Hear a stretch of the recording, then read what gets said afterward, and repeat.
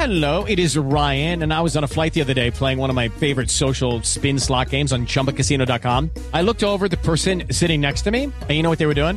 They were also playing Chumba Casino. Coincidence? I think not. Everybody's loving having fun with it. Chumba Casino is home to hundreds of casino-style games that you can play for free anytime, anywhere, even at 30,000 feet. So sign up now at ChumbaCasino.com to claim your free welcome bonus. That's ChumbaCasino.com and live the Chumba life. No purchase necessary. VGW. Void where prohibited by law. See terms and conditions. 18+. Welcome back to TV's Top 5, the Hollywood Reporters TV podcast. I'm Leslie Goldberg, West Coast TV editor, and I'm joined as usual by the amazing and talented THR's chief TV critic, Mr. Daniel Feinberg. What's up, Dan?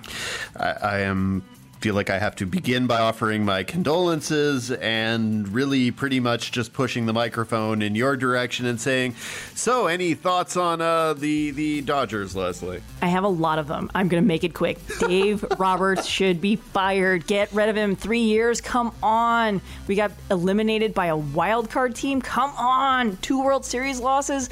Make it stop. Also, hi, Joe Madden's available. But in fun Dodger news, I interviewed Russ Stripling this week about his podcast and told him about TV's Top 5, and he's super fun. And his podcast, The Big Swing, is equally great if you're a Dodger fan. I particularly love the Clayton Kershaw interview that he did. I am sorry, and now suddenly all of our excitement about the postseason, which was overwhelming, is gone, and unfortunately that means we only have to concentrate on TV. What's in the headlines this week, Leslie?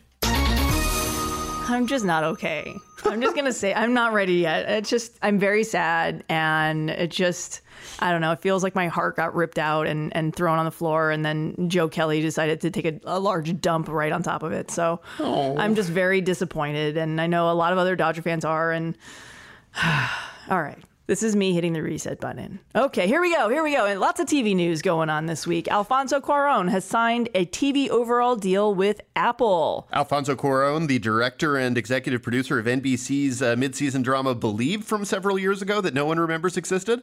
Yes, and from Netflix's Roma, which everyone remembers existed, because what did they say? Like 40 million people watched 1 second of 30 of, I don't know. Netflix doesn't release ratings. Which is not actually a topic this week. Anyway, following last week's segment on TNT and TBS and the Snowpiercer, what the heck is Snowpiercer doing back on TNT most recently? Mystery.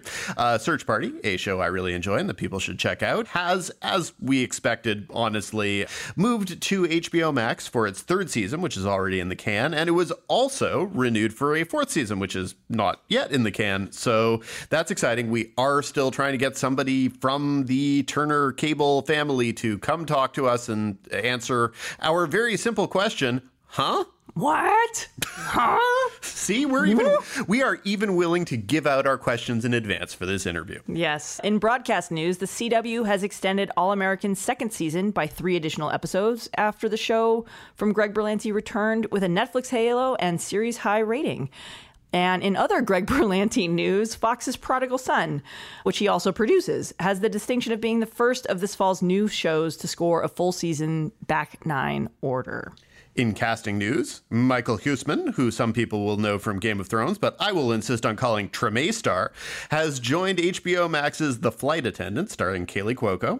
Jeff Daniels will star as James Comey, but not be nearly tall enough.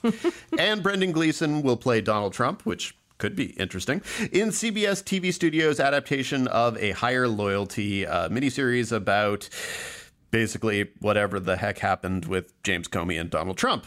Could be interesting. It has not been announced yet what network that it's going to be on. Although I'm hearing that it is likely to air across multiple of the CBS linear and digital platforms. Including Pop? Yeah, I don't think it's going to be on Pop, Dan. Oh, well. Wrapping up headlines, Nick Jonas has joined The Voice for its upcoming spring season, replacing Gwen Stefani, who, of course, replaced Adam Levine. Well, way to go, NBC. You definitely landed a top 4 Jonas. With all that out of the way, let's dive into this week's 5 topics.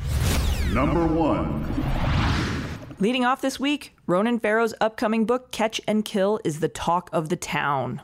The Pulitzer Prize-winning reporter who spoke to The Hollywood Reporter for this week's cover story asserts that NBC News tried to kill his report on Harvey Weinstein's alleged history of sexual assault because it had its own alleged history of misconduct claims against its own executives and stars. Among the latter category, Farrow's book also details for the first time a rape allegation against former Today host Matt Lauer, who was fired 2 years ago amid claims of inappropriate sexual behavior at work. Lauer penned an open letter this week in which he denied the graphic new allegations. NBC News has also denied the assertions in Farrow's book. Here to break it all down is Hollywood Reporter editorial director Matt Bellany. Thanks for joining us, Matt. Thank you, guys. So I guess my first question after reading the cover story is, when in NCAA sports, when they do investigations, there's the charge of lack of institutional control that always comes up when a sports program is just totally out of control from top to bottom. Is the big takeaway from this cover story that there's just a lack of institutional control at NBC? Because that's what I got from it is, oh my God, how is all this happening? Or take the flip side, is there so much institutional control that the actual product was prevented from reaching the public? I mean, it depends who you believe here, because the NBC version of events is very different from the Ronan Farrow version of events. And, just taking the allegations in the Farrow book at face value, this was a concerted effort from management to prevent this story from reaching the public. And the moment Harvey Weinstein got involved and started leveraging all of his contacts and the dirt that he had on Matt Lauer and, Hillary Clinton's contacts and his, VOD and home video deal that he was negotiating with Universal, the second that started happening, there was no way that NBC was going to run this story, and it was just a matter of how they pushed it out the door. That's the Ronan version of events. The NBC version is very different, that they are a legitimate news operation. He walked in the door with what they called a half-baked story, that he did not have any accusers on the record. In fact, they had received a cease and desist letter from Rose McGowan's lawyer because she did an interview with him and then recanted it because she was so freaked out. And they just threw up their hands and said, I'm sorry, you don't have it. Take it elsewhere if you want. The problem is that the New Yorker ultimately did the story and did it so well that it launched this worldwide Me Too movement with the New York Times reporting, and it just makes them look horrible. Won a Pulitzer Prize and all of that. But even amidst all of this, there was still all the Matt Lauer stuff that was happening that you would think somebody had to know something about, no? You would think, but NBC says that even though, now in the Ronan book, there are 7 different accusers who say that Matt Lauer did bad things with them, and a lot of those women made complaints to senior executives there. NBC maintains that they first learned about Matt's behavior the day before they fired him. So something doesn't jibe there. And either these women did not do what they say they did, or it never reached management, or they were covering for their biggest star. And this book goes into some graphic detail with allegations against Matt Lauer. How has he responded? The Lauer letter that he put out on Wednesday of this week was very detailed. I mean, he came out swinging, and he knew this was coming. The Lauer people have been waiting for these allegations in this book for a long time, and the lengthy letter he put out went into detail, graphic detail, and play-by-play detail of what happened between him and this accuser. And, And that's just one of the 7 accusers. Well, there are a couple on the record in the book, but there are others that Farrow claims were anonymous and had submitted claims against NBC. So of the people in the book that are on the record, this is the most graphic and explosive allegation. She's claiming rape and assault, and the response from Lauer went into detail about just how consensual this encounter was in his recollection, and how his relationship with this woman went on for months after the encounter that she describes in Japan during the Olympics. Which we all know clearly has nothing really to do with whether or not it was rape in this instance. True, yes. But the actual description of that encounter in Japan is very detailed. And he does that, in my opinion, because it comes across as more credible the more detailed he gets. Now, whether it's a lie, I have no idea. Whether it's a half-truth, whatever you believe, this is a very detailed version of events. Well, what is your guess as to what sort of impact this might have? Because I read our story, this is without having read the book, and all I kept thinking is, how do these people have their jobs still today, much less 6 months ago? Do you expect that people are going to lose jobs over this, or is it just going to be swept under the rug more? I actually don't think they will be fired, and the couple of reasons for that. First, there is a lot of smoking-ish guns in this book, things that make NBC look horrible, emails that are cringeworthy when you read them in hindsight.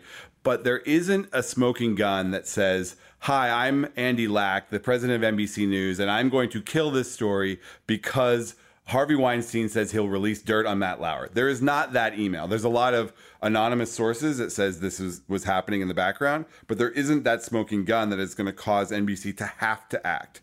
And the second reason is, I just think they don't want to give Ronan Farrow the satisfaction of having brought down their news division. They absolutely hate him. They believe he's on a crusade to take them down because they wouldn't run his story. And I just think that it would be such a victory for him to have this happen. I think what will more likely happen is that Andy Lack, who is now in his early 70s, will likely not renew his contract whenever that is up next, and he will retire, and it will be a normal course of business in their statement, whatever they put out. And it will still have to be acknowledged in any stories subsequently written about it. Yeah, the cloud under which. And this is not the only thing that Andy Lack is controversial over. I mean, he's the one that paid all that money to Megyn Kelly and put her in a very ill-fitting morning talk show. He also rehired Brian Williams after that scandal where he was caught making up details of these trips that he had taken. So, he's not without controversy, but he's also a seasoned news executive who's been working for decades. And the Comcast people who own NBC seem to have confidence in him. Yeah. And what about in a larger sense? Matt Lauer has been pretty quiet for the last couple of years. What does this do for any attempts that, if he was even considering coming back? I mean, is he completely over at this point? I personally don't think Matt Lauer can come back. I mean, he so blew up his image and his credibility in the news space. And this is someone who was the king of morning television, which has a largely female viewer base. It's making something like $25 million a year, something like that. Yeah. And I just don't see him, even if there is, let's say he sues Ronan Farrow and wins, and this accuser is found to have fabricated stuff. I still don't think that he's able to come back in that role. Maybe there's some other role that I am not thinking of, but as the host of a morning television show, that's going to be a really tough one. Yeah, he's a personality-based journalist, and so much of whatever it was that people liked about him was the ability to like him and to like watching him relate to other people. I don't think I could watch him relate to another human at this point and not be like, dude, you're horrible. Yeah, I mean, but a lot of people said that about Billy Bush, and he came back. But the Billy Bush allegations are much different. They're very different. Very, very different. And he waited his time, and he's also not considered a serious journalist. He's more of a celebrity journalist, and it's a different situation. And I can also say that anytime I was watching a entertainment show that Billy Bush magically popped up on, I would change the channel at this point. But also, he does have an audience, and people like him. And clearly, the extra people thought he was valuable enough to bring back, and it seems to be working. Right? There hasn't been much blowback on him. Yeah. Well, Catch and Kill is out October 15th. Our guest this week has been THR editorial director Matt Bellany. Matt, thanks again for joining us. Thanks for joining us, Matt. No problem. Number 2. Up second, let's talk about Peacock, Dan. Do we have to? Sure. There's a big change atop of NBC Universal's forthcoming streaming service. Bonnie Hammer, the former cable network's chief who was promoted in January to head the streamer, is no longer running the streamer 6 months before it launches. She instead will have the task of merging NBCU's two different studios, Universal Television, which is primarily focused on broadcast, and Universal Content Productions, which is focused on cable and streaming. In her place, Comcast tech guru Matt Strauss will take over as chairman of the ad-supported platform, which is set to launch in April. Yeah, there's a lot going on there, too. Plus, George Cheeks, who used to oversee UCP and was promoted alongside Paul Talegdi last year to run NBC Entertainment, replacing Greenblatt. Cheeks is going with Bonnie, and he's going to be her number 2 at the Mega Studio, which leaves Paul Talegdi now as the lone NBC Entertainment president. So here's the thing. The best way to get perspective on any of these executive shifts and what anybody's network brand is doing is through the Television Critics Association press tour. It's a great opportunity for executives to come and make their speech to a room of TV reporters about what their network's ethos is and who their executives are. And it's a good way to see who's quick on their feet and has their head on the ball and all of that stuff. Well, NBC and NBC Uni stopped doing executive sessions at press tour a while ago. And as a result, I don't have a clue who George Cheeks is or was and what his purpose was at anything. He's been a big rising star within that portfolio. He's bounced around a lot and moved up a lot in the last 2 years. He's a savvy business guy behind the scenes. He's not a creative. Bonnie is more of a creative person. But Bonnie, who I believe last did a press tour executive session like 5 or 6 years ago and was largely smug and uninteresting, but she might have just been introducing panels. I don't know. Really and truly, I have no clue what's happening at NBC Universal. So let's start with the questions. What does this all mean for Peacock, starting there? So basically what this means is that Bonnie has done her job. She has launched has launched what will be their creative point of view. That she announced that there's still a lot more to come, sports and news programming and how that will fit into the ad-supported platform. But she has outlined what their creative strategy is going to be. She's installed Bill McGoldrick, who's overseeing all of the creative across USA, Sci-Fi, and Peacock, and kind of directing traffic on the scripted front. And basically what bringing in Matt Strauss is going to be is it's a message of saying we want the user experience to be good. So now they've got a tech guy at the helm with McGoldrick still there and reporting to a variation of other people within the company. And now they're focused on building the infrastructure and how that platform is going to work. Because as we know from using different platforms, Netflix and Hulu and Amazon and all these other upcoming services, like we've seen how Disney Plus is going to work. So this is basically NBCU saying our priority right now is to make sure the user has a good experience, because if we have good stuff, if we've got great library content, it doesn't mean anything if the user experience isn't going to be a good one. Okay. And so Bonnie Hammer, who has in the past 5 years, I think she's had at least 5 different job titles. She's basically, it's been a nonstop rise, job title to job title to job title to job title. Among the more powerful people in Hollywood. No question. And I feel like a lot of people don't know who she is. And, they should. And so that's because if you watch a show on USA, if you watch something on Bravo or E or Sci-Fi, she formerly oversaw all of those cable brands. She was promoted this past January to oversee the streamer, meaning giving that portfolio to someone else, because the streamer was their first priority. That is everyone's top priority, is to get into the streaming space, because we see what's happening. Linear ratings on broadcast and cable are declining week after week after week, and streaming interest, everyone's putting their money and resources and top talent there. So that's why she was promoted to Peacock. The move is a bit of a head scratcher because it shows, well, these studios are going to be the main content supplier for Peacock, because as we've mentioned on this podcast, everyone is buying from in-house. Basically, you want to own it because you want to monetize it. You don't want to have to be paying a licensing fee to someone, for programming that you don't own.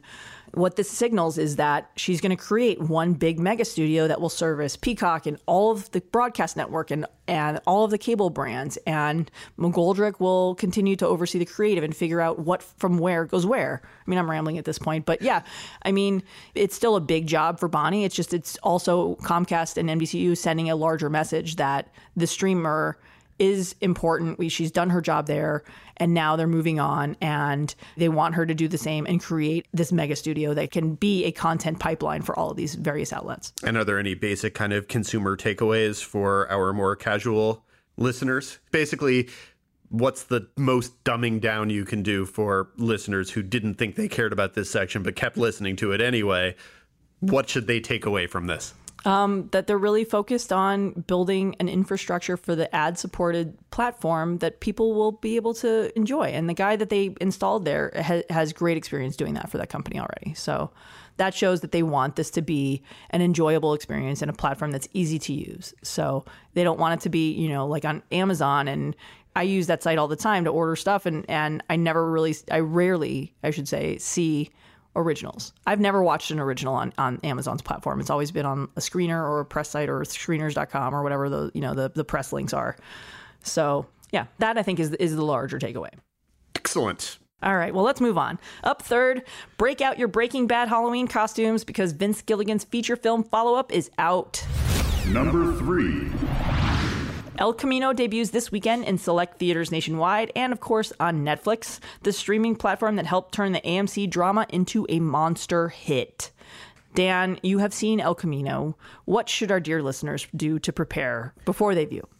I've definitely seen a lot of people on Twitter talking about full series rewatches and all of that. And, that's a lot. I was going to say, God bless anybody who has 60 hours thereabouts in their lives to rewatch what was a great show. Like, don't get me wrong. Obviously, Breaking Bad, great show. Time, really, people should be watching Rami or something.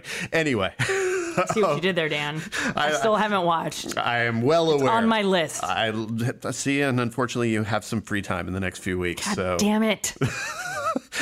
In the time that normally could be dedicated to one Major League Baseball game, you could watch 6 episodes of Rami, which I know does not help you feel better. I apologize. Stop crying, Leslie. Anyway, so. My head is in my hands right now. It is clarify. True. So what should the listeners actually necessarily rewatch? So for me personally, I rewatched the home stretch of the final season. So basically Ozymandias, Granite State, and Felina, the series finale. And then I rewatched the pilot, which I've seen the pilot a half dozen times. I have seen Ozymandias 3 or 4 times. I hadn't actually watched the finale and Granite State since they aired. I don't know that they're necessary. The first and most important thing that listeners need to keep in mind is that this is a Jesse Pinkman story. So there is some advantage to watching early episodes that focus on the young man that Jesse Pinkman was when we started, and then to be able to compare it to the very, very, very traumatized, slightly older man Jesse Pinkman was in the finale, having gone through an extensive amount of torture at the hands of neo-Nazis, et cetera, et cetera. So I would tell people that it's definitely important to watch the last episode or two just to refresh your mind, but it is preceded by a fairly elaborate previously on Breaking Bad segment, and a lot of the things that you might not remember are spelled out within the movie. So I don't know that it's necessary. I think it would be helpful for nostalgic purposes, definitely to watch the last few episodes. Ozymandias remains one of the great television episodes ever, and the pilot remains a remarkable pilot. So there's no harm in rewatching those things. Watch a couple other Jesse Pinkman-centric episodes, but you should be fine. I would say 60 hours of rewatching Breaking Bad, while obviously fun, and if you have the time to do it, great and good on you, not necessary. Yeah. And in a larger sense, from a business perspective, our colleague Mia Gallupo detailed in a recent story for the website that El Camino is the latest TV show becoming a movie, of course, following Downton Abbey, which overperformed at the box office and skewed a little bit older, which I think surprised a lot of people. And the next show getting the feature film treatment, of course, is The Walking Dead, which will work with Universal and get a big release there. Obviously, we don't know a release date or just how big of a release and how many theaters, but that'll feature the Andrew Lincoln, Rick Grimes story. It's fair to suspect that Denai Guerrero will be in that. I mean, they do need a movie star anyway, and they have one, and a reason for her to wrap up that story. And, we should stay tuned for our 4th segment this week, our showrunner spotlight, as we'll have Scott Gimple talking all about the world of The Walking Dead, including the feature, which will be very exciting. Yeah, this is definitely a thing that's happening. We'll see if that gets to theaters before the Sopranos prequel movie from David Chase. So these are things that are actually getting theatrical releases. Then, of course, you had the Emmy-nominated Deadwood movie, which finally happened back in May. But not released in theaters. Not released in theaters. So there are different ways of doing all of these things and in kind of revisiting these worlds, which can also, if you wanted to, tie in with the 4-hour, not really movie, but still comeback of Gilmore Girls a couple of years, etc. I think that a thing to differentiate a number of these from a number of the other ones is whether it's necessary to have these. With Deadwood, it was a show that ended unceremoniously and not in any way on its own terms. So it was important for David Milch to be able to close the series out in his own way. Gilmore Girls ended with a different showrunner taking it over and not being able to have those vaunted last 4 words, which many of us have already pretty much forgotten. I think I remember them, but I blocked it out. I remember them, and they were fine, whatever. So I think that maybe what's interesting about El Camino is that it's following up on a finale that I think most people think was a pretty solid finale. I've always felt like it was a little on the overly wrapped up side. And so maybe reopening those quote unquote wounds either is or isn't a good idea. Downton Abbey, for example, did not really need a movie. Just people were happy to go back to it. The Sopranos has some fans who are pissed off by how unresolved the finale is. And I think it still remains one of the most wildly discussed and debated finales. Yeah, some. So it's divisive, whatever. I continue to think that sometimes closure is overrated and that you can provide your own closure in your heart and be a grown-up. That would be my opinion on the subject. I think the Sopranos finale is brilliant. I think that the Breaking Bad finale is a very, very good finale. And whether you needed to go back to the world, at least the Sopranos movie is going back before. So maybe makes it a better idea. But yeah, that basically everyone's trying to find different ways to make money in the marketplace. And look, the lines between film and television is blurring anyway. You've got so many movie stars doing TV shows, and some of these are, 3-episode limited series. I mean, everyone talks about these as doing a 10-hour film, on a lot of these premium packages. But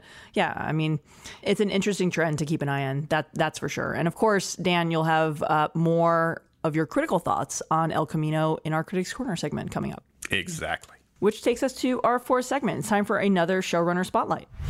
Number 4. Joining us this week is showrunner turned chief creative officer of all things The Walking Dead for AMC, Mr. Scott Gimple. Since being promoted in January 2018, Gimple has expanded the world of the zombie drama to a 3rd scripted show, due next year, as well as a slate of 3 feature films starring former Walking Dead leading man Andrew Lincoln. The flagship series returned October 6th for its landmark 10th season and was recently renewed for an 11th season, with former star Lauren Cohan also returning. Scott, thank you so much for joining us. Thank you for having me. In your mind, what's an ideal schedule for the flagship Walking Dead, Fear the Walking Dead, and the 3rd show? Basically, are you doing new episodes 39 weeks a year of original programming for AMC? And at a certain point, once there are that many shows, does splitting seasons in half make sense? How does that work when you're looking at, interconnecting all of these different shows? Oh my God, that is a great question. Just because that has everything to do with literally the way that we tell stories. The splitting of the shows works, I think, narratively for the shows. That we won't be actually with the 3rd show. We might not be splitting that one. That might be straight through. I hate to be definitive because things in television are fluid day to day. With a 16-episode season, though, 2 halves of 8 make for good arcs. I will say that on Fear the Walking Dead, the way that the stories are going to be told next year are going to be very different than the other 2 shows. It's just going to have almost an entirely different format. So how would you describe what the different format is going to be for the 3rd series? I think where we've seen just such wonderful stories on that show have been deeply focused on character and really shining a light on, single or a couple characters an episode with beginnings, middles and ends. And that's what we're looking towards on that show. And how will the 3rd show be different? With the 3rd show, it's less about format. It is much more about the perspective that we have. It's about the 2 sisters at the lead of the show. It's about their age and their friends' age who are going along with them. The show itself has, in some ways, a different mythology. set in the world. It isn't. It's still set in the same world, but the things that they're tied up in are very different than the things that the other shows have featured, and the lives that we've seen these other characters lead. And I don't mean that they simply start in a settled place, but the system that they're under and the system that they're tied into or trying to get out of is just so different than anything we've seen. And it gives the show, between its very young perspective, a very different feel. The things that they're tied up in, we have not seen on the other shows. In your office, do you have like cork boards with all of the individual storylines and how they connect and making sure that the pieces overlap properly or don't overlap, etc.? You know, I don't have that stuff up. I have a little of that stuff up, and I'm looking. I just turned my head to see it's all been covered up for today because some people are coming to the office. There's a little of that, but that actually is more in documents. That's like long, typed out documents that look like... But you do still have it arced out somewhere. Oh, very much so. You have to, and that's why having it up on a corkboard doesn't really work. You have to have it like in documents and written out, and it looks a little crazy that way, but yeah, having it up on the wall is bad business because it does change a lot, and the points of connection, you need a lot of flexibility. One big part of it with the showrunners that I work with, it's trying not to be prescriptive. It's trying to give them the arena of connection, and then let them have their story within it. It isn't like this exact thing needs to happen then. Occasionally it does, just because of, very intricate time sort of things. But in general, there's certain things we want to achieve, but we also don't want to hem in our showrunners. It's a little bit of a dance. I really think it's important that the showrunners run the show and that it's a collaborative effort rather than sort of a prescriptive effort. It's been nearly a year now since Andrew Lincoln departed the flagship series, which entered uncharted territory, obviously straying very, very far off from where the comics are. How would you have reacted if I told you at that time that The Walking Dead would air theatrically as a feature film from a major distributor and a major studio in Universal? I mean, that's pretty huge. I just think it makes sense. We want to do a theatrical expression of The Walking Dead that is, something that feels like a movie, because we've been making little movies for years and years and years, and we know that we can have great stories to tell on the screen. And Rick/Andy give us that opportunity to start out of the gate in a really amazing way.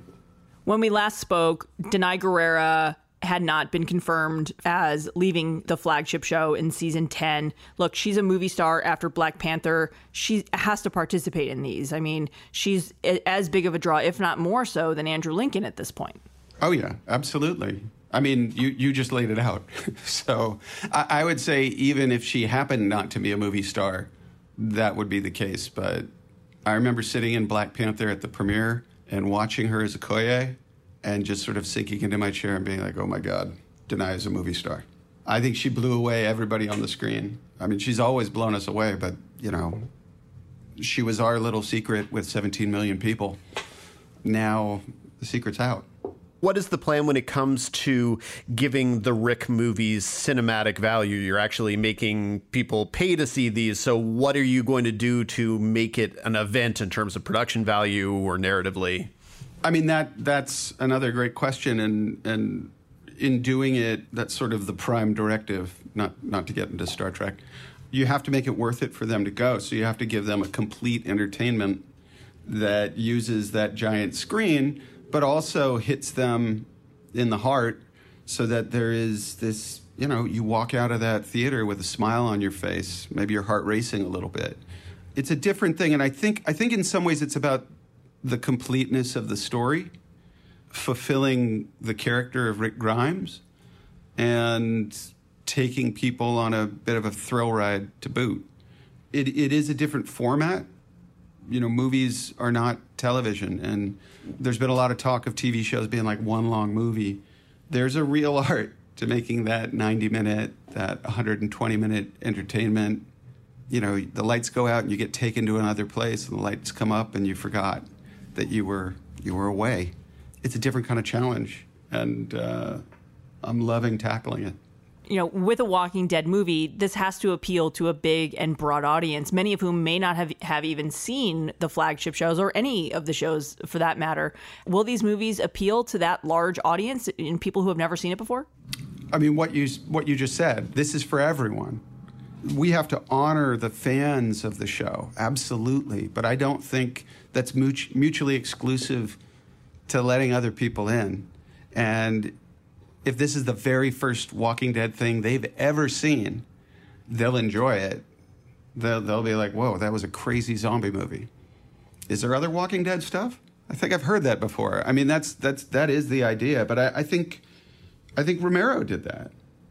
I think we've set up things for an amazing story that people will get a certain satisfaction from, having had the relationship a long time to the story. But I think of Logan a lot. You know, Logan is a movie that, you know, if you grew up on X-Men comics and the cartoons and the wonderful canned pastas, when you saw Logan, you got this extra thing out of it. But if you've never seen or read an X-Men thing in your life and you just stumbled onto Logan, I think that movie stands on its own. We need this movie to stand on its own. And I would be unbelievably grateful if we create something that maybe even young people stumble onto who have never watched an episode of The Walking Dead. And then they have this giant library that they can go home and consume and hopefully have a great time with. But yeah, this is a movie that's going to be for everybody. Well, speaking of the series, the Mothership, how are you feeling about the fact that these departures have the past couple of years kind of dominated the conversation? You know, you have a show with 15 to 20 regular cast members and characters, and 2 seasons ago became This Is All About Rick leaving, and this season has become to some degree This Is All About Michonne's departure from the show. How has that impacted the storytelling and your perspective on it? Well, I don't think the conversation has necessarily impacted the storytelling, partially because we're working so far ahead of the conversation. And also, I don't know, you know, you can't monitor that stuff while you're trying to tell a story. But just on the flip side of it, just being such a big part of the conversation, you know, obviously this stuff was never like meant to be promotional, but we're just thrilled that people are still talking about it so much. There's 600 million television shows. The fact that people are so invested in our characters and our actors, and it's, you know, it's big. That was big news about Denai. We're very grateful. Denai was very grateful. The reaction to it touched her. I hate speaking for her, though. So it's a remarkable thing to be a part of people's lives and for them to still have us be such a big part of their life, so deep into this story. We're just thrilled that there is a conversation. Yeah. And I mean, you mentioned, obviously, you know, you are so deep into this story. The flagship is entering its milestone 10th season. By the end of it, you're nearing the 150 episode milestone. How much longer do you see the flagship show running? You know, Robert pitched this originally as the zombie movie that never ends. And that always, you know, especially as when I was a reader, before I knew Robert, before I was on this show, that was thrilling. That was like, it was such an incredible promise to have, you know, like, oh, I'm always going to have this thing. Yeah. And then, of course, the comic book just recently ended, which was a big surprise to many in the industry, including, I think, you know, maybe yourself. This may have been a secret, right? It was absolutely a surprise. I knew aspects of it, and I knew that Robert was looking at an end game, but he wasn't telling me the timeline. And in fact, even aspects of that story in the final issue, I knew a lot of aspects of that story, but I didn't know that it was the end. And what's interesting is, since Robert had told me that, my mind had been just churning with ideas about all that stuff he put in that last issue. That last issue, and I told him, I'm like, that reads like a pilot, dude. It doesn't read like a finale. If you take away the Rick Grimes aspect in the story, between Carl and his kid. In many ways, it feels like a pilot to me. And I want to see those stories. I've said that I look at Walking Dead as like the biggest piece of fan fiction ever made. I came to the show as somebody who read the comic and who watched the first season at home.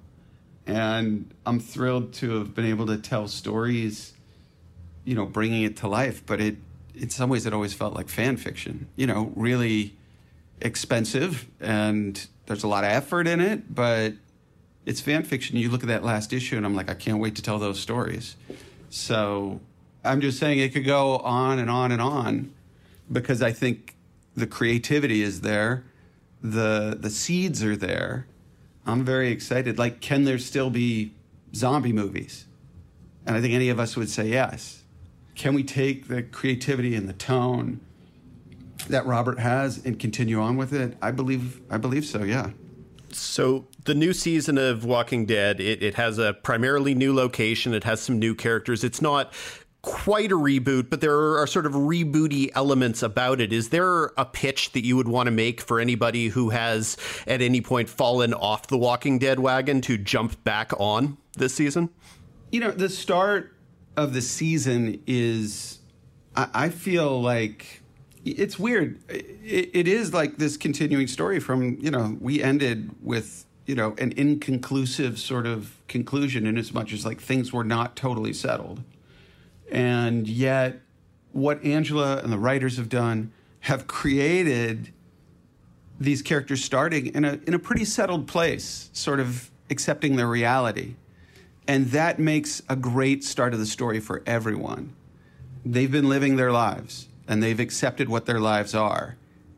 And to make that the beginning for anybody, I'm saying like the beginning for anybody to tune in, I think it's easy to follow. I think it's an exciting start, and it promises so much for the audience. But, for a story that's continuing another story, I don't think you feel a lot of, like dangling sort of stories and history that you need to know. The Walking Dead is a show that moves forward, and I think especially this year, it's very easy for people to jump on and move forward with it. Well, the first episode, the first half of the premiere is, I would almost say, it's funny in places. Like there's actually almost a 3 Men and a Little Baby storyline to part of it, which I thought was amusing. Yeah. Was making things at least have the range to be lighter emotionally? Was that a mandate that you wanted to make sure you got in this season? Yeah, it's something I want in every show that we make. Though I will say, as we push on, there's going to be some super darker shows, and there might be some super lighter shows that aren't quite as balanced as our 3 shows. We're going to start experimenting with different lengths of series, and that might allow things to be a little focused up in different directions. But with The Walking Dead, whether you're starting at the comic, whether you're doing any of the seasons that any of the showrunners did on that show, it's baked in. It's part of it. And Eugene especially is, I think, Josh is a remarkable actor, but he's unbelievably funny. And I think it just was the perfect storm of his relationship with Rosita, her baby, where they are in this sort of settled sort of state of Alexandria. It was hilarious. And that it's just if you don't have the light parts, the dark parts don't play as much. You want the darkness to be that much darker. You want the lighter to be that much lighter. And I'm thrilled with how funny that episode was. And there are even a few lines from Robert in there. From the comic, it was Rick and Michonne rather than Daryl and Carol. But then Angela turned it up to 11. And Norman and Melissa are actually 2 of the funnier people on the planet. So you don't leave that comedy money on the comedy table. Knowing that you have this big world of The Walking Dead and obviously expansion into these big budget movies, the 3rd show in the works, probably, on the home stretch of the flagship, Fear is in its 5th season. How much more expansion do you want to do? I mean, how many more scripted shows would you like to see? I mean, especially knowing that how the comic book ends, you can conceivably do as a pilot. Well, I think, and I know you guys see it, this is such like an understatement, but television is changing. And that's exciting because we can tell stories in other formats than 16-episode seasons. I think we will continue to do that, and we have plans for that. But we also have plans for shorter length series, for mini-series, for things that are like specials. And it's taking advantage of not only the different stories we can tell, but the different formats we can tell them in. To me, that's very exciting because the form dictates the content. It dictates the expectation of the audience. And I really do want to achieve more variety in the things we put out. Really, the movie is a good example of that. That's going to be a very different thing based on its form. But I want to get into more of that because I think that is the future of television, that there isn't just one way to do it. Because this is such a big world with such different stories, you know, it'd be silly not to do that. And that also means, you know, not everything we put out is going to be connected to any of the existing shows. And further, some of it might not even mean to go beyond a certain length. We do want to do these smaller things that are completely their own thing and then do something else. And some stuff could be 3 episodes, some stuff could be 6 episodes, some stuff could be 12 or 16. Yeah, like the webisodes you've done have been really, a good example, I think, of where those growth areas could be. And that kind of thing is, I think there's now an appetite from the audience for that kind of stuff on a bigger scale. And the kind of variety that we can do it in, it's just, I really do feel like a kid in a candy store. I work very hard with the showrunners. And, you know, each one of them have ideas beyond the thing that they're working on that have no relation to what they're working on. And it's just the kind of sandbox that we're in. It's such a pleasure to do all sorts of different things in it. We will. We just will because the audience wants that now. Yeah. And, television, has increasingly become about building such franchises as what you've done with Walking Dead. Obviously, CBS is doing multiple Star Trek shows, and Dick Wolf has, procedural franchises now at 2 broadcast networks, and Fox is turning 911 into a franchise. Why do you think that the TV industry... Do not forget the Ish universe. Of course not. We just had Karen Gist, the showrunner from Mixed-ish, on for one of these segments. But in this larger sense, why do you think the TV industry is almost, at this point, following the feature division in building out these larger multiple show franchises? I mean, the Fast and the Furious is now I've lost track of how many movies, and now there's a spinoff. Obviously, Star Wars, all the Marvels.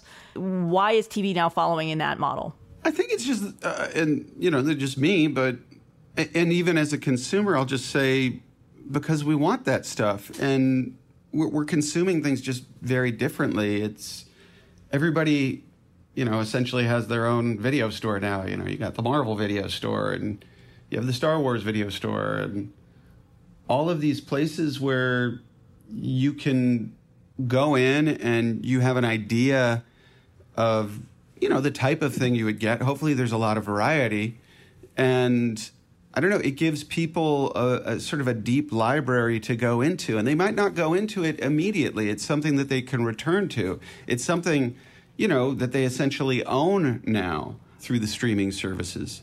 It's nice to have all those books on the shelf, all those videos on the shelf, and be able to pull them down when you want. And I think that's sort of what we're building. It is, of course, we would love people to watch things on Sunday night. That would be the best.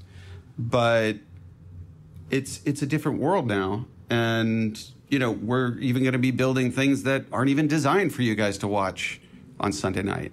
We just want to give you a stack of entertainment to have for the rest of your life and to dip into, to dip out to. That's how I look at it. Well, what is, in your mind, the kind of flexibility in terms of genre variation within this universe? Is there a Walking Dead universe comedy that you can imagine doing, perhaps? A half-hour Walking Dead sitcom? Challenge accepted.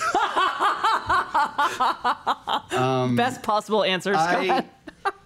Yeah. I mean, I will say that absolutely a lighter thing, absolutely comedic things. And there's a few things that we're working on now that I am very excited about that, you know, there are characters in this universe who are, you know, used to this world that, you know, can have a lighter take. You can have your Black Panther and your Guardians of the Galaxy. And really, I mean, we've talked about full comedic stuff, like even more than lighter. Never anything that would be like goofy with the walkers. You just can't violate that. Where, you know, no singing and dancing dead people. No musical episodes. Got it. Yeah, but I mean, just what we were talking about with like, if you are to fix the camera on Eugene for 42 minutes, it's going to be much, much lighter than if you fix the camera on Alpha. And then it's just turning the dials on those things from a content perspective. Yeah, I mean, like the Eugene origin story, you know, the Eugene prequel where, you know, his struggles as a stand-up comedian or something, you know what I mean? Like, that's hilarious. But, you know, maybe an origin story about Merle, you know, and about the Dixon brothers before, you know, before the onset of the apocalypse. Who knows? You know, like there's so much IP and so many stories that haven't been told in any form, whether it's in Kirkman's comic or some of the novels that they've put out as part of that franchise. It's so ripe for everything. So it feels like, you know, like you could do anything. And I'm working also very hard to bring in new voices. I love the way we tell stories on these shows, but I'm looking to have stories that are very, very different approaches that don't come from our minds, that we collaborate with them, that we keep them in, you know, the right lanes, but that are, you know, very, very different from what we've done with original voices, diverse voices that can bring new things to the world. Well, from your perspective, as this universe kind of expands in a scripted form, what is sort of the value of Talking Dead to the overall universe and franchise? Is that something that's actually important to your conception of the whole thing, or is it just something that AMC uses to drag audiences around for an extra half hour? And you guys can promote all the merchandising that you give away as part of that show, too.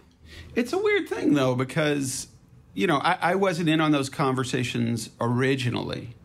So, I started in season 2, and it got started after that. But, you know, I was a writer-producer. I wasn't in on those conversations. And I looked at it with a little bit of skepticism, even.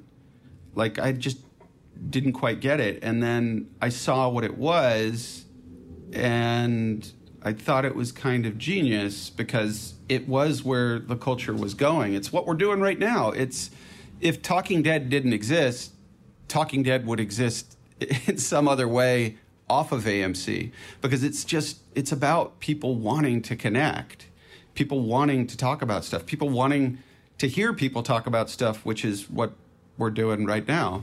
The culture has really moved in that direction, and they got a little ahead of it. I think it fits in because even with The Talking Dead, there's a lot of things out there that are like The Talking Dead. Yeah. Oh, it inspired a wave of imposters and knockoffs. Yeah. Well, I mean, I wouldn't even say that. It's just fans enjoying the show and talking about it with each other. Oh, you're talking about like other shows that have done it. I'm literally talking about with The Walking Dead. Like even with Talking Dead, there's things like Talking Dead talking about The Walking Dead. Wow, yeah. What a sentence. I mean, yeah. I mean, look, obviously we're doing a podcast about The Walking Dead. I mean, and Talking Dead is basically that with an audience, and it's broadcast. But Well, but wait, what I just say with the merchandising on it, that is another part of it that is, again, it seems what people want, and when they hold up certain things, they get me. I remember when they held up like the shitting pants, merchandise that I didn't know about. And it really does get me being at the head of this franchise and seeing stuff like that. I don't look at every single like product going through and being like, hey, I want one of those. That's crazy.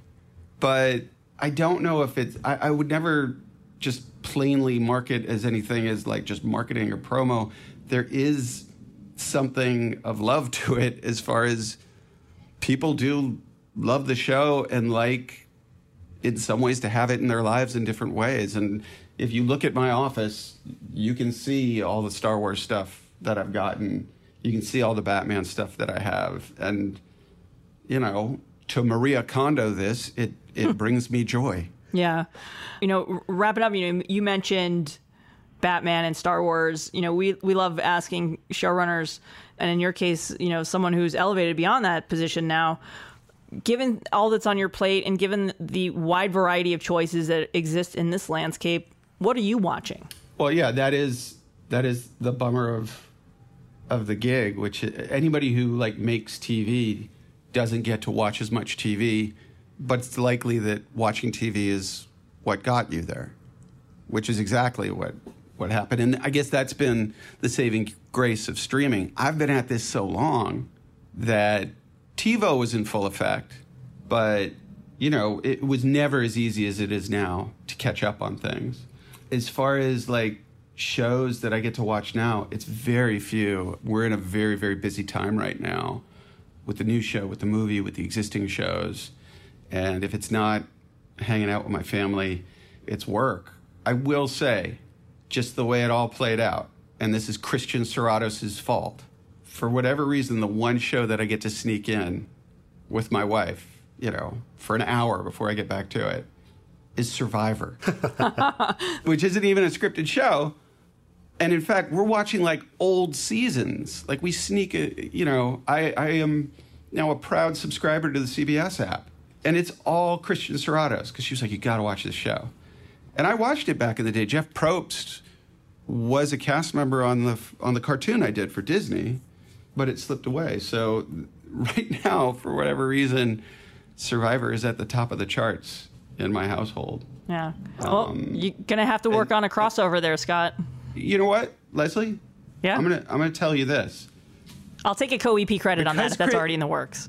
Well, no, I mean, hey, Christian is such a maniac for the show that sometimes I think, well, wait a minute, what if we went to CBS with former cast members and they did a season of just Walking Dead former and maybe even current cast members?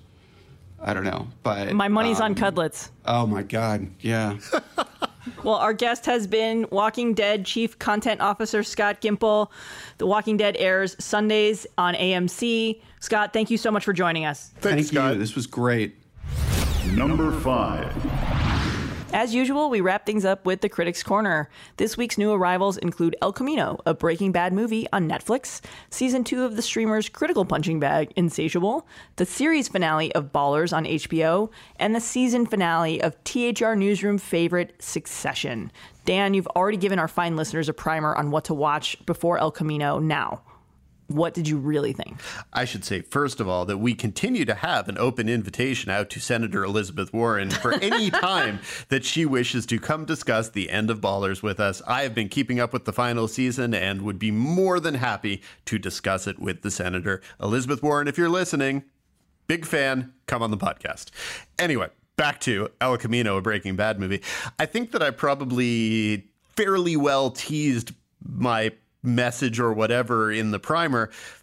I think that it's, and this is if you don't want to have any knowledge at all going in, stop listening. That's fine. I won't be hurt. I'm not going to spoil anything big. I think that the bottom line of my review, which is available on Hollywood Reporter either right now or within minutes, is I think it is a well-made 2-hour movie, or alternatively, I like to think of it as 2 episodes of a TV show put together. But is it necessary?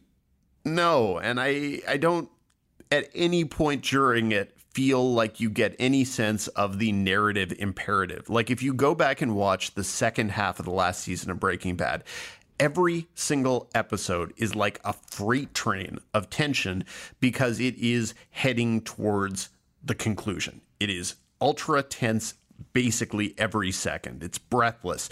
This is a high quality piece of action suspense filmmaking, but narratively speaking, it's just not necessary. It doesn't answer a question that I ever particularly had. And it doesn't in any way leave me feeling, okay, well, I'm glad that we experienced this story. What it does is it makes me say, okay, I like watching Aaron Paul play this character. I like some of the cameos. I'm not spoiling anything. You knew there were going to be cameos. And I think that Vince Gilligan has proven himself since the Breaking Bad pilot, but also every time he's gone behind the camera on Better Call Saul or on Breaking Bad, he is a really good director. He has a wonderful sense of physical space, and it is basically done by the Breaking Bad / Better Call Saul technical team. So all of that is very, very well done. Just the question of, was this a story I needed to see? Was it a story that needed to be told? I am not sure the answer to that question is yes. I was not colossally disappointed. It does not in any way ruin the series. For me, however, I was constantly going, okay, this is fun and all, but did I need this? And I don't know that the answer is yes, but totally entertaining and does no real harm to the series, which is really important. Oh, that's good to hear. I'm sure a lot of people will be very relieved that it doesn't do any big damage to the show's legacy, which I think was my biggest question going in. And I think some people also probably it's always about realigning expectations. I think that if you go in with your expectations slightly tempered, you probably really will enjoy it. It moves along very well. Aaron Paul is great. There are very good cameos that are a lot of fun. And there are a lot of scenes that are simply great scenes on their own because, again, Vince Gilligan's a really good director and a really good writer. And if he wants to have this 2-hour lark on Netflix's dime, I'm all for it. I just don't know that I needed it. And if I needed a continuation of the story, Better Call Saul is a great continuation of the world, far better than anyone had any reason to expect. But I am totally here for another Breaking Bad movie. It should probably be Cinnabon, a Breaking Bad movie focusing on the Gene from Omaha character from the black and white intros to the Better Call Saul seasons. So basically the what happened to Jimmy McGill Saul after the events of Breaking Bad. That is a 2-hour movie I would watch. Hopefully it could be done in black and white. That's a story I'm here for. Jesse Pinkman's story, it was fun enough for 2 hours. Yeah. Well, any closing thoughts on Succession as we wrap up the season? It has been a great season of TV. Oh my God, so good. It has been just superior. The first season I also thought was great. It was, I think, my number 3 show in my top 10 for last year. I would expect this to move up either 1 or 2 places. Wow. Because it remains simply one of the best shows on TV. It is one of the funniest shows on TV. It is one of the most knife twisty in your gut shows on TV. And the cast is so wonderful top to bottom. And I really hope that come Emmys next year, a lot of the actors who were neglected entirely this year find a way to make it into fields because Game of Thrones no longer exists. Yeah, looking forward to Sunday's finale. What have you thought of this season? Put on your critic's hat for a couple seconds. L to the OG. That's all I'm going to say. It's great. I love it. It is. I look forward to it every Sunday night. I think I actually watched the episode after a Dodger game, and I was just like, I thought the episode was more entertaining than Dodger baseball, which says a lot if you know me or if you listen to this podcast or have listened to this episode for that matter.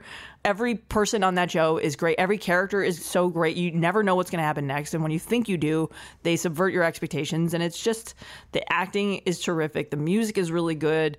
Just the Succession, Twitter feeds are hilarious and amazing. And if anyone knows where I can get an L to the OG baseball jersey for Halloween, please let me know because I am here for that. I mean, the thing is, HBO is just so generally reticent to find ways to make money off of its various properties. So I can't imagine them wanting to do something like that, even though I'm sure there might be an audience out there that'd be happy.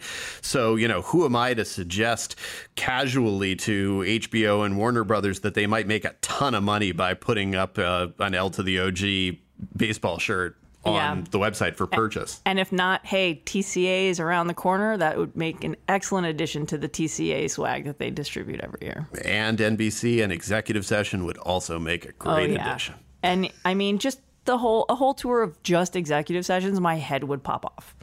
In a good way, she means. In the best way, because that's, to me, look, I love hearing from showrunners and casts. There's a certain amount of canned talking points that it takes place at TCA where a lot of that stuff isn't particularly useful.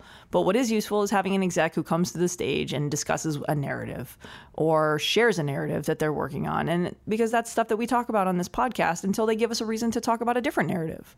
And like we said, TBS, TNT, if you're listening, what's your narrative? Come join us. Let's figure out what that is. The phone lines, as we say, are open.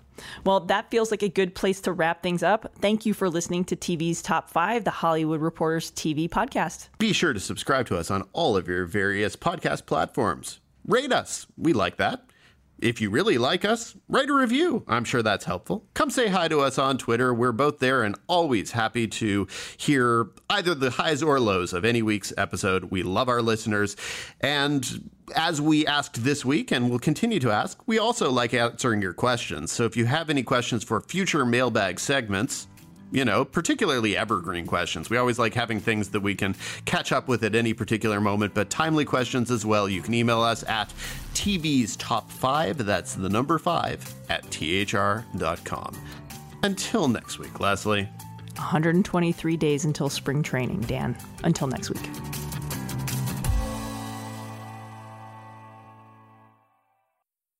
Hello, it is Ryan, and I was on a flight the other day playing one of my favorite social spin slot games on ChumbaCasino.com. I looked over at the person sitting next to me, and you know what they were doing? They were also playing Chumba Casino. Coincidence? I think not. Everybody's loving having fun with it. Chumba Casino is home to hundreds of casino-style games that you can play for free anytime, anywhere, even at 30,000 feet. So sign up now at ChumbaCasino.com to claim your free welcome bonus. That's ChumbaCasino.com and live the Chumba life. No purchase necessary. VGW. Void where prohibited by law. See terms and conditions. 18+.